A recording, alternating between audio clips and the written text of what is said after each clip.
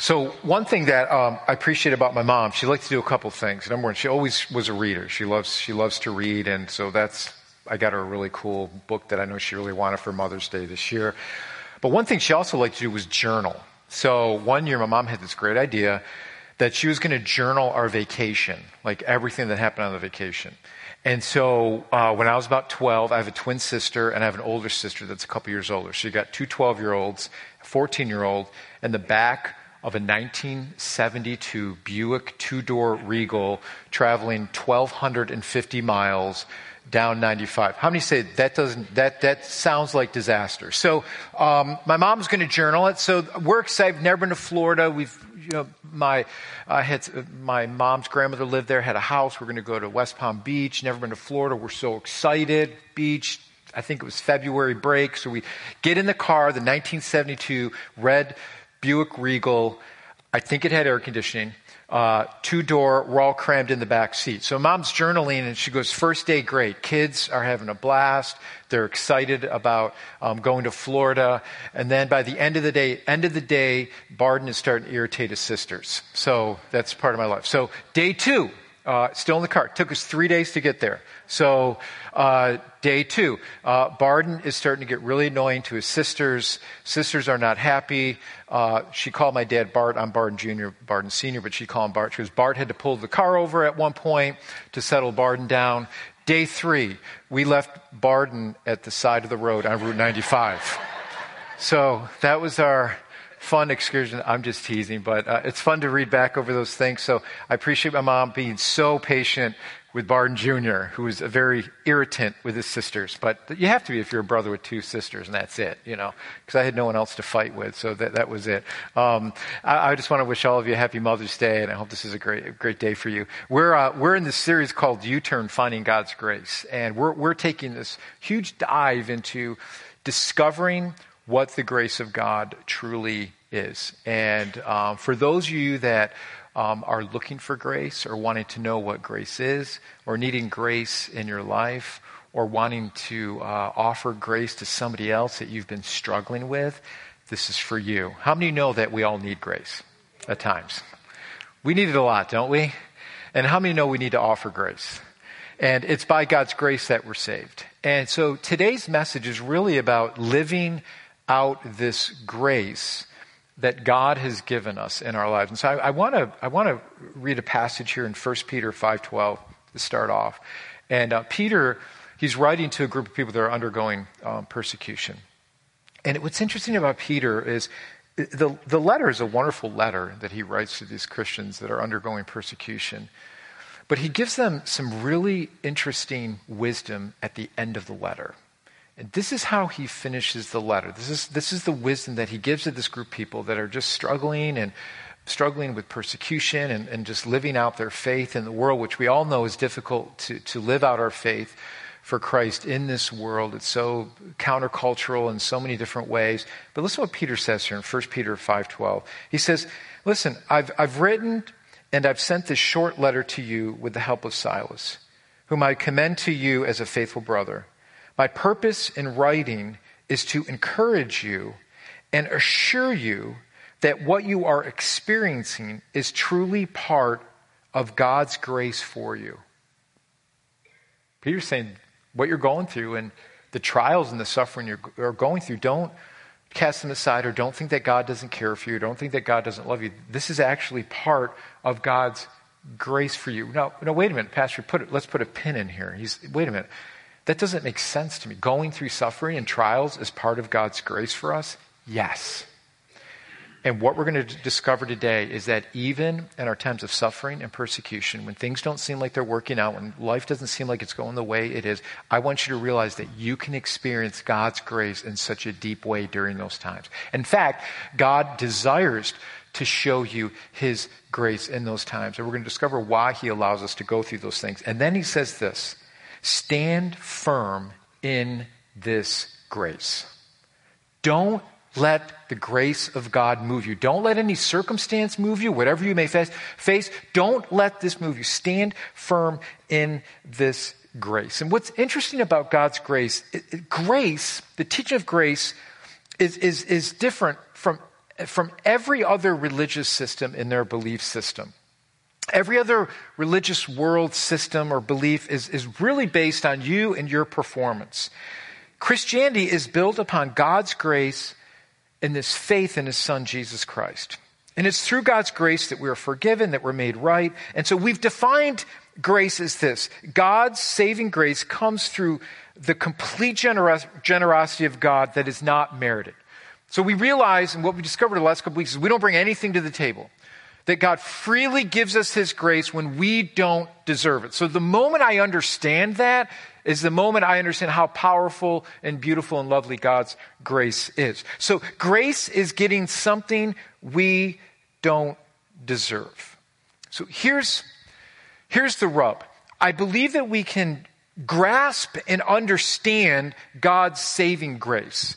That it's by faith, that it's by God's grace, that it's a gift, that it's not by anything I can do or my works that I can obtain the love of God, or that I can obtain God's forgiveness. It's all given to us freely through God's grace. Now, thank God it's not based on our goodness. And everybody said, amen, because we're going to make a mistake tomorrow, right? You're going to do something that you're going to second guess. Am I really saved, or is God truly forgiving me? Or how can God accept me from all the stuff that's in my past and all the baggage? It's only through God's grace that he can do that. And everybody said, amen, right? So that's the good news.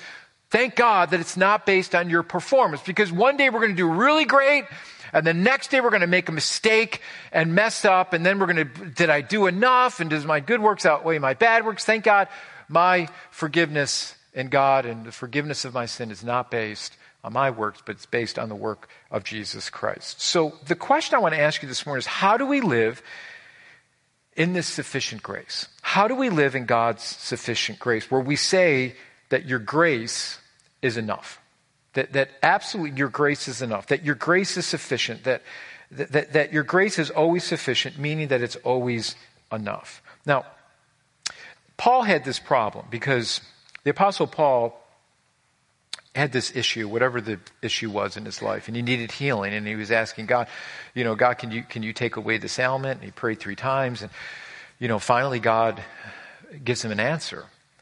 And this is the answer he gives him. He doesn't give him a 3-step how-to. He doesn't say, read this book. He basically, God gives him an answer, and I believe this answer is for all of us. And I believe the reason why we don't know what Paul's ailment was is because I believe every single one of us go through this exact same thing.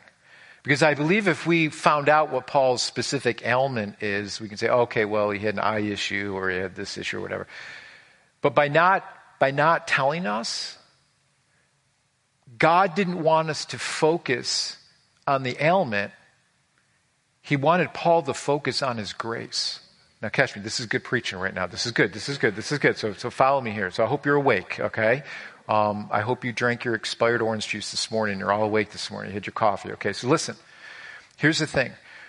What we can easily do in our times of suffering is we get so caught up in the ailment that we miss God's grace in the whole process.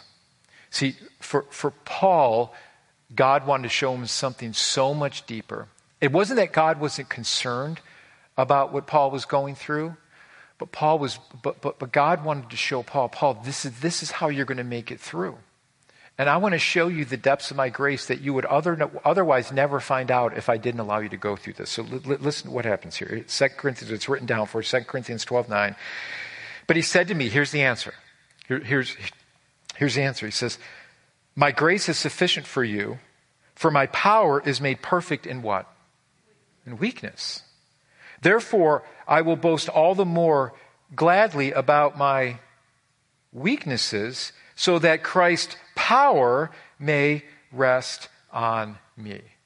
So what God was showing Paul is saying, Paul, listen, Paul did amazing things for God. God, through his grace and gifting, did some amazing things through Paul. And God's saying, listen, Paul, I don't want you to become conceited. I want to keep you humble, and I want to keep you dependent on my grace. This is where life goes awry for us. Where life goes off track is when we forget about the grace of God that we've been saved by. And what happens there is I start depending on myself. And I start depending on my own strength. And how many know when we start doing that, things don't go well? God wants to keep us in a constant state of reliance on his grace. The same grace that saved you is that same grace that's going to see you through your life, see you through the difficult things in your life. All the ups and downs, it's God's grace that's going to see you through this. So the greatest danger of not experiencing God's grace is self-sufficiency. That's the greatest danger. The greatest danger of not experiencing God's grace is self-sufficiency. It's when I begin to depend on myself.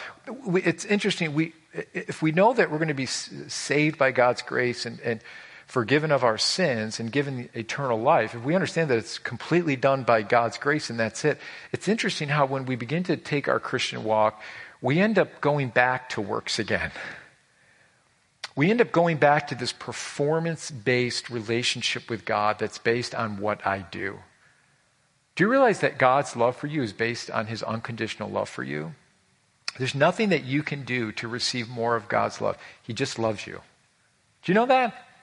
He loves you in your good days, and he loves you in your bad days. He loves you when you have a good hair day, and he loves you when you have a bad hair day. He loves you. He just loves you. And he cares for you. And so if we don't realize that, then it's going to be based on our performance. Oh, God, you love me more because, I did this or I did this for you. Not in God's economy. Not in God's kingdom. He just loves you. And some of you just need to hear that he loves you.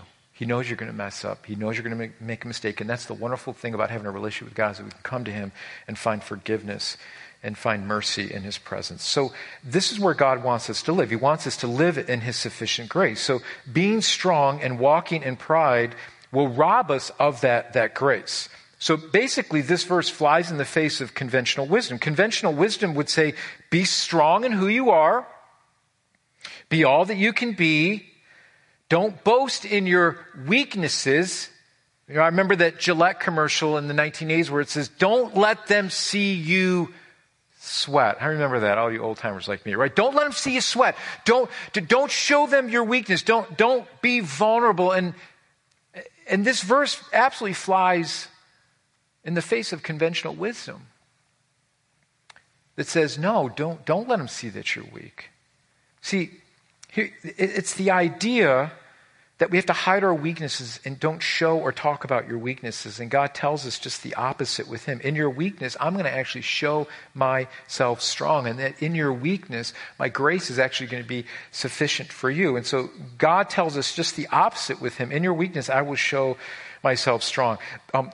John Piper gives us some interesting insight to the dangers of relying on our strength and not the Lord's power. Here's the problem. When we rely on our own strength or our own power, here's what happens. First of all, if we are strong, we might return the insult with such an effective put down that the opposite, that the opponent would wither and everyone would admire you for our wit and our cleverness. And so me being strong, like, hey, I'm going to come against this person. I'm going to bring back an insult with them and how effective I am, and then my opponent's going to shrivel under my wit and cleverness. That's the problem when we rely on our own strength. Or the second thing here is if we are strong, we might take charge of our own fortune and turn back the emerging hardship and change circumstances so that they go our way and we want them to. And then not be forced into this discomfort. So in our own strength, we may say, God, I don't want this thing, so I'm going to try to do all I can to get myself out of this so I don't have to face this discomfort. And then God's saying, well, maybe I want you to go through this. Are you relying on me or my grace, or are you relying on your own wisdom and your own strength to get you out of this discomfort where you're not going to find my grace and my peace? Or the third thing here is if we are strong, we might turn back the persecution so quickly and so decisively that no one would mess with us again. See, the strongest people are the ones that walk in humility. Those are the strongest people. And that's what God was trying to teach Paul. Paul, I want to show you that the strongest people are the ones that are humble. And so, yes, I do see this element. I know this is difficult for you, but I want you through this element. I want you to realize that when you depend on me and my grace, even in your weakness, not only am I going to be sufficient for you, but I'm going to show you my power, even in that weakness. So walking in God's sufficient grace means I'm giving him the glory. And it's easy for us to want to be the hero of the story. Look at what I did. Look at what I accomplished. Look at how I overcame. In doing so, we rob God of his glory when we take the credit. And see, when we go through these difficult times in our lives, when we go through the times of suffering, God says, listen, even in that difficult time, you can point everything to me and show the world how by my grace I'm allowing you to walk through this and emerge through this in power and in strength. And the only thing you can point to is my grace. See, it would be the same as taking credit for something that I didn't do. And God doesn't want us to take the credit, because when we take the credit, it's short-lived. But whatever we're going through, when we give the glory back to God and say, yeah, I'm going through this, but you know what? God's grace is so good and he's sustaining me. And that's the only thing I can point to is God's sustaining grace in my life. That's where God wants us to be. You know, many of you probably have read about the scandals last March about some wealthy celebrities and other some wealthy people that bribe certain people to allow their children to attend some elite universities. Many of you probably heard about that story. Some paying thousands, some hundreds of thousands of dollars. One thing that was uncovered was correcting SAT scores to make them higher, or whatever they could do to get their children into these elite colleges. And so we know that it wasn't them doing the work. It was someone else doing the work. And here's what God is telling us. I don't want you to feel like you're getting through your situation through your strength, because when you begin to think with that type of mentality, you will rob me of my grace and you will rob me of my glory. See, that's where we need to be careful, because we live in a society that just says, pick yourself up by your bootstraps. Be all you can be. It's all about me. And God says, I don't want it to be all about you, because when it becomes all about you, how many know I'm so selfish and I want the glory and I want people to look at me. And God says, I want people to look at me. I want your life to point to me. That even in your weakness, you can still point people to me. Do you realize that people's ears are much more open when you share your weaknesses than when you share your strengths? I thought I'd get one amen, but that's okay. That's okay. I'll give you next time around, I'll give you another amen chance there, okay? See, God wanted to make sure that Paul would remain humble and dependent on him, making sure that Paul wouldn't take the credit. God's power is made great through the weaknesses of Paul, not through his strength. And so this is the mindset that God wants us to have. If God sustains me through his grace, I can't take the credit. If God sustains me through his grace, then I can't take the credit. It's all by his power that I'm able to stand, that I'm able to live, that I'm able to give God the glory. And so once again, Peter says in his writings here in his letter to those persecuted Christians, he says, this is how you are to walk. And he gives us some practical ways on how we're to walk and stay in God's graces and stay with God's grace as a constant reminder of who saved me and why God needs to be prominent in my life. And so Peter says, in the same way, when you are younger, you must accept the authority of the elders. All of you, dress yourselves in humility as you relate to one another. For God opposes the proud, but he gives what? Grace to the humble. So the more we bow our hearts before the Lord and walk in humility, the more we receive God's grace for our lives. When we walk in opposition to that and we walk in things that are proud, or look at me, or I receive the glory, God actually opposes us. And so we want to be open vessels to allow God's grace to continue to flow through our life. So Peter is actually quoting from Proverbs. And Proverbs says this in Proverbs 3:34. It says this: he mocks the proud mockers, but shows favor to the humble and the oppressed. Isn't that amazing? So I want you to understand that God does his absolute best work through our weaknesses. God does his best work through through your weakness. Don't buy the lie that you have to show the world how perfect everything is. And listen, I know we live in this world, we have to put on this facade, we have to have this veneer on our lives that everything's perfect, right? And so what we post on social media or talking to people that we haven't seen in a while, we're like, oh, everything's wonderful, everything's great, my kids are perfect, my marriage is perfect, everything's perfect, right? And we know that it's not. How many know, if we're just honest with ourselves, not everything's perfect. We all have struggles, don't we? And so it's amazing how we feel the pressure to do that because we don't want people to look at us and think less of us because all our kids aren't perfect or someone may be struggling. I know some of that doesn't mean you pour out all your stuff to people. But you know what? It's okay once in a while just to say if somebody asks you how's it going, say, I'm having a rough week. Could you pray for me? I'm having a rough week. I don't feel good or something's whatever going on in my life or some of my kids are struggling and you don't have to give them all the details, but you can just say, hey, I just need your prayers. That's where God's grace flows into your life. That's when God's grace flows and gives you that strength when we admit our weaknesses and we admit that we need God. So God works the best through our weaknesses. God does his best work through our weaknesses. There's a story in the Old Testament about a man named Gideon. And what's interesting about this story is that Gideon lived in a time where it was just a very sad time in Israel's history, about 1,200, 1,300 years before Jesus' birth. And basically what happened is Israel came into this land that God promised them, took them out of Egyptian bondage, brings them into this promised land, into Canaan, and wanted them to possess the land, and he was making them a great nation. But what happened is they began to turn their hearts away from God. And they began to serve the pagan gods around them, which caused great spiritual apathy within Israel. And then they'd become oppressed by the very enemy that they were supposed to conquer.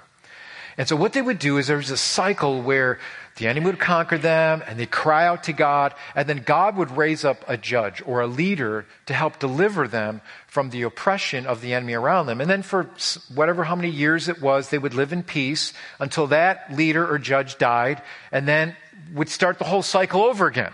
And then they'd cry out to God and say, God, where are you? And then he'd raise up another leader. And actually, we're going to do a whole study of that this summer. We're going to spend, about 10 weeks in the book of Judges and looking at that specific book. There's a lot of great stories there. But in this story, there's this one judge that God raises up, and his name is Gideon. And Gideon lived in a time when the Midianites ravaged Israel, and Israel was so weak spiritually because of their disobedience to God. And so what God does is Gideon is it was hard for them to get food at this time, and the Midians so oppressed them, and they were just living in poverty.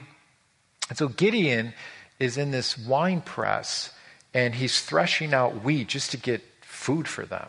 And so Gideon's there, and all of a sudden God shows up to this guy named Gideon. Now he's hiding out. He's afraid of the Midianites, and so he's hiding out, and he's trying to get food. And all of a sudden an angel of the Lord shows up and speaks to Gideon because he wants to use Gideon to rescue Israel from the Midianite oppression. What's interesting about Gideon's name means cutter of trees. So God's going to use this guy who is cutter of trees. That's what my name Barden means, barley field. It's an old English term, something to be proud of. Barley field. And so you've got this cutter of trees, this person who's hiding out, this lumberjack who's hiding out in this wine press. And here the angel of the Lord shows up to him, and Gideon basically is hiding out. And God hears the cries of Israel and calls on Gideon to lead them against this powerful Midianite nation. Listen to what the Lord says to Gideon. I want to show you here God's grace. So here you have somebody who's not strong. Here you have somebody who's pretty weak. Here is somebody that's living in fear from the enemy. And I want to show you what God's grace does in his life. Judges 6:12 says this. It says, when the angel of the Lord appeared to Gideon, he said, the Lord is with you. What's the word there? I ain't seeing no mighty warrior there.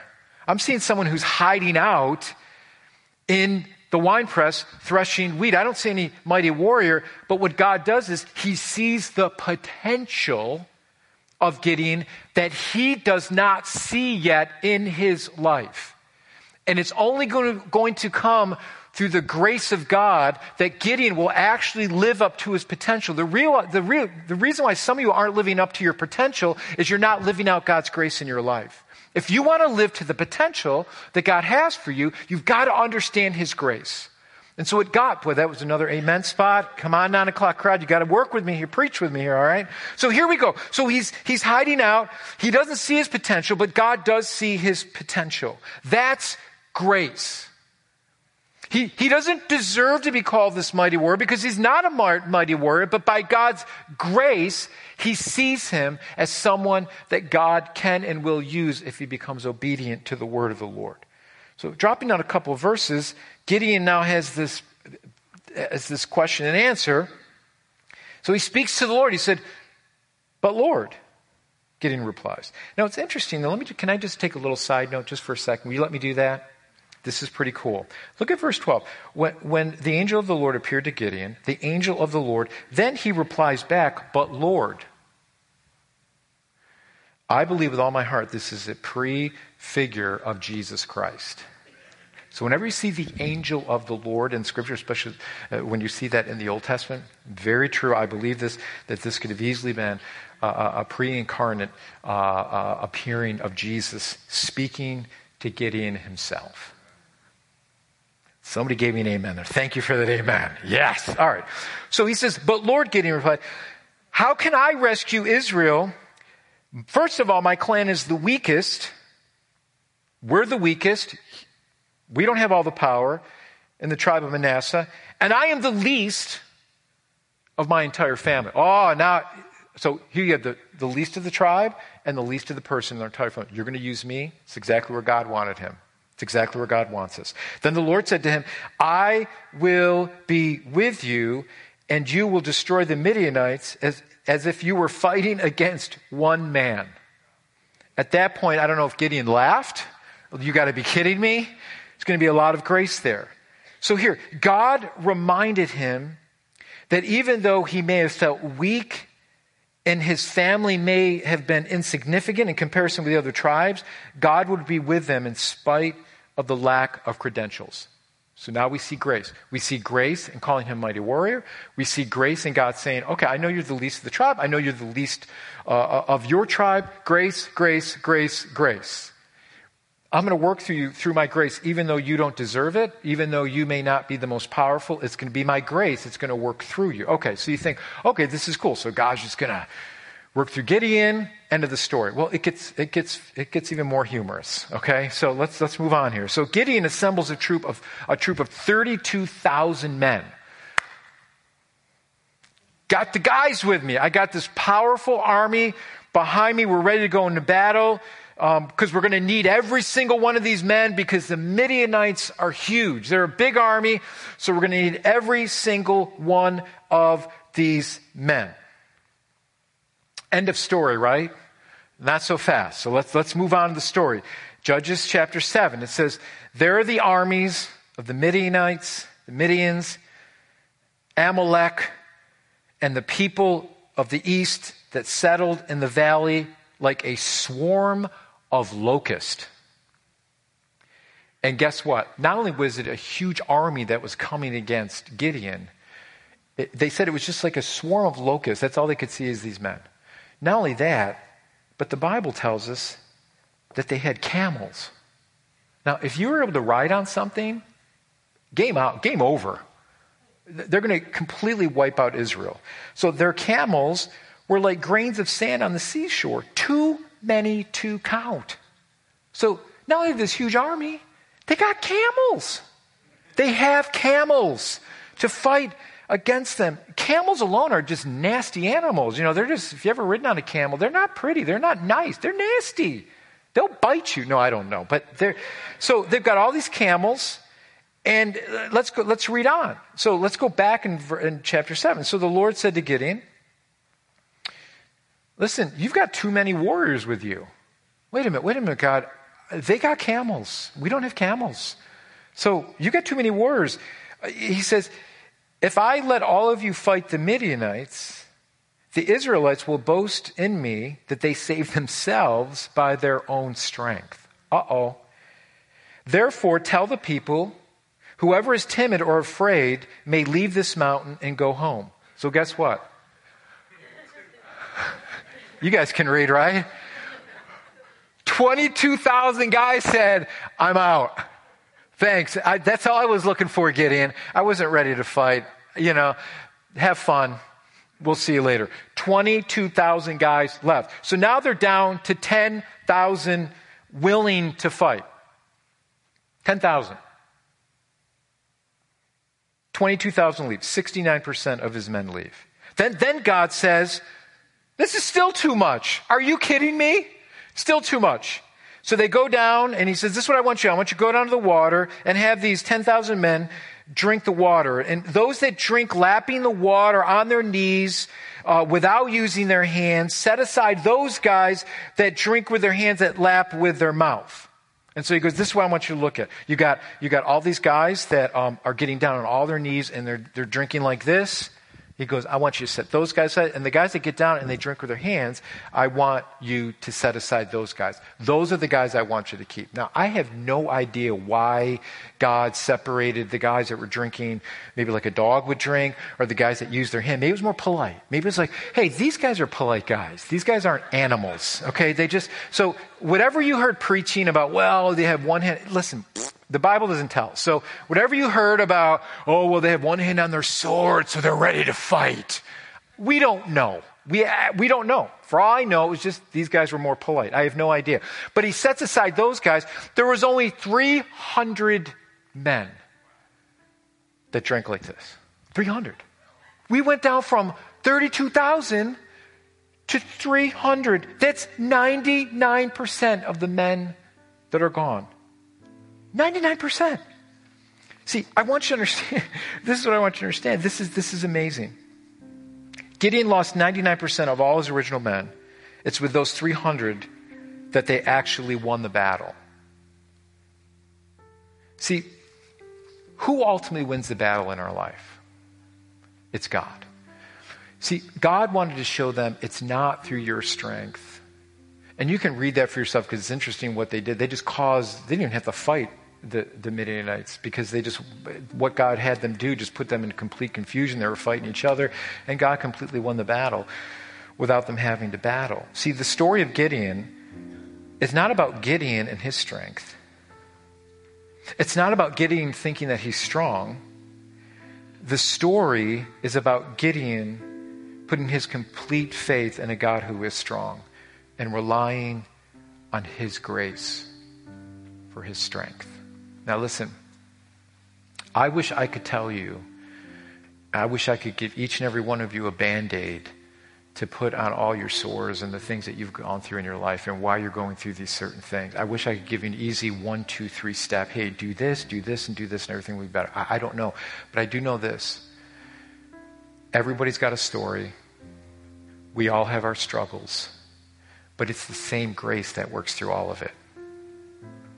You see, what God wants for your life is not a 1, 2, 3 step on how to get out of this. What God wants to give you is His grace.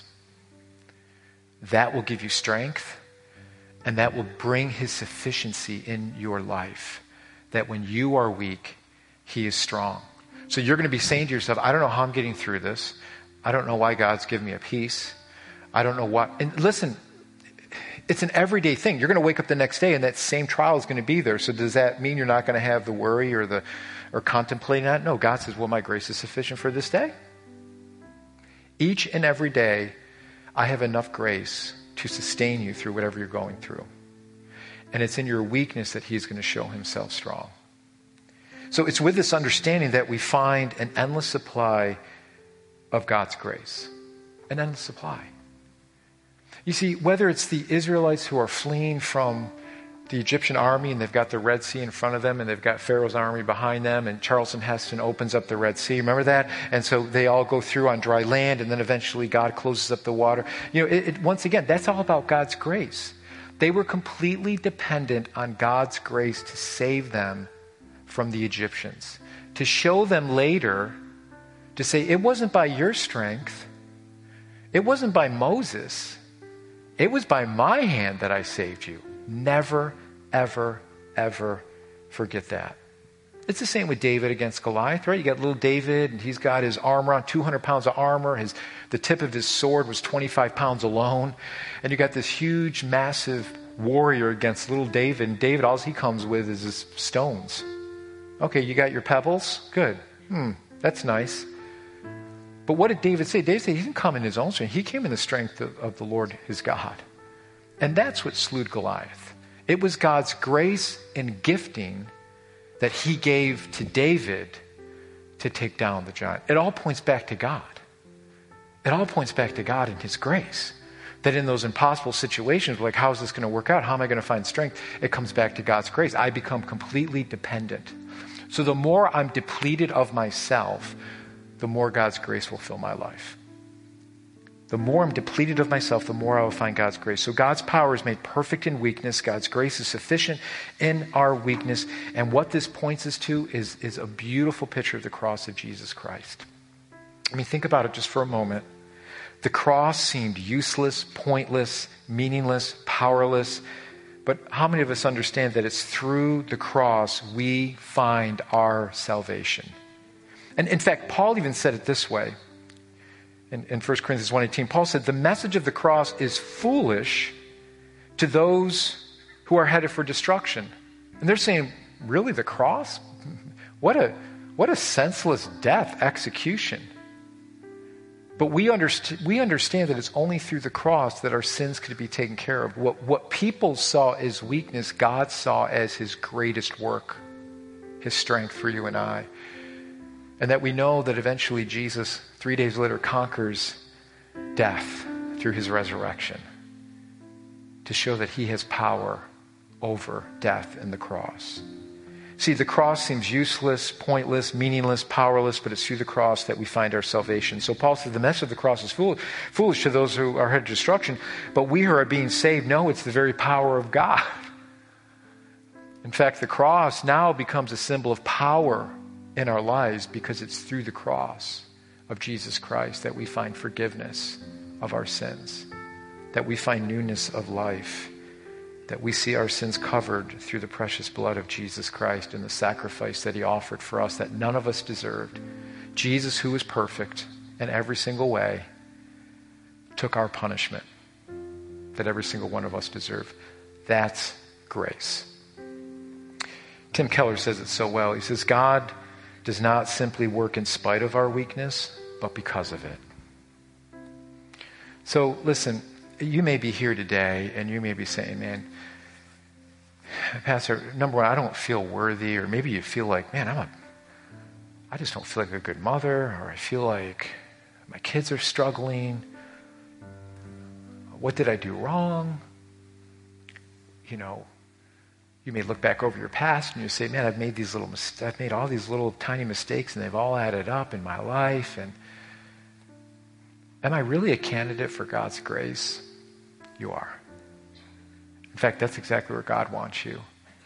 So what he tells us, instead of bringing all our strengths, right? You know, this isn't a job interview where the interview person says, you know, tell me some of your weaknesses. Well, my weakness is I'm just too much of a caring person. You know, my weakness is I just work too hard. I'm a workaholic. Right? God says this, I want you to bring your I know you're not perfect. I know that you've made mistakes. Now let my grace cover you. Let my grace be sufficient in your life. Let my forgiveness flow over your life. And let's be people that live in that grace. Let's be people that are vulnerable, that in our weakness, we allow people to see God's strength within us. See, that's what the world's looking for. They're looking for authenticity. They're not looking for a bunch of phony people. They're looking for people that are authentic, that struggle, but realize that it's only through God's grace that we can make it. And so all of a sudden, we stop pointing to ourselves and trying to do it ourselves over and over again, and we just get to that point to where we fall on our face before God, and we just say, God, I can't do it without you. And I just need your grace. For some of you, that's what God's been waiting for. You've been kind of fighting with God a little bit, right? God, I love you, Jesus, but I just don't know, and we just kind of wrestle around with God, and God will keep wrestling with you, but guess who's going to win? God's actually going to win that wrestling match. But he wants you to get to that point to where you just surrender. Where you just surrender. And you say, God, I just need your grace, and watch how his grace pours into your life. All these stories are about God getting the glory. Your story is about God getting the glory in your life. All your gifts, all your talents are because of God. Everything we have is because of God. Let's point it back to him and say, God, I want you to have the glory. So let God's grace pour into your life. Amen? Let's not miss it. Let's not miss God's grace. Let's stand firm in this grace that he's given us. And watch how he gives you strength for all your individual struggles that you may have in your life. Just turn them over to the Lord. It's okay to be weak. It's okay to struggle. It's okay to be honest with God. That's exactly where he wants you to be. And watch his grace give you the strength and the sufficiency that you need for every single day in your life. Just let me leave you with this one thought.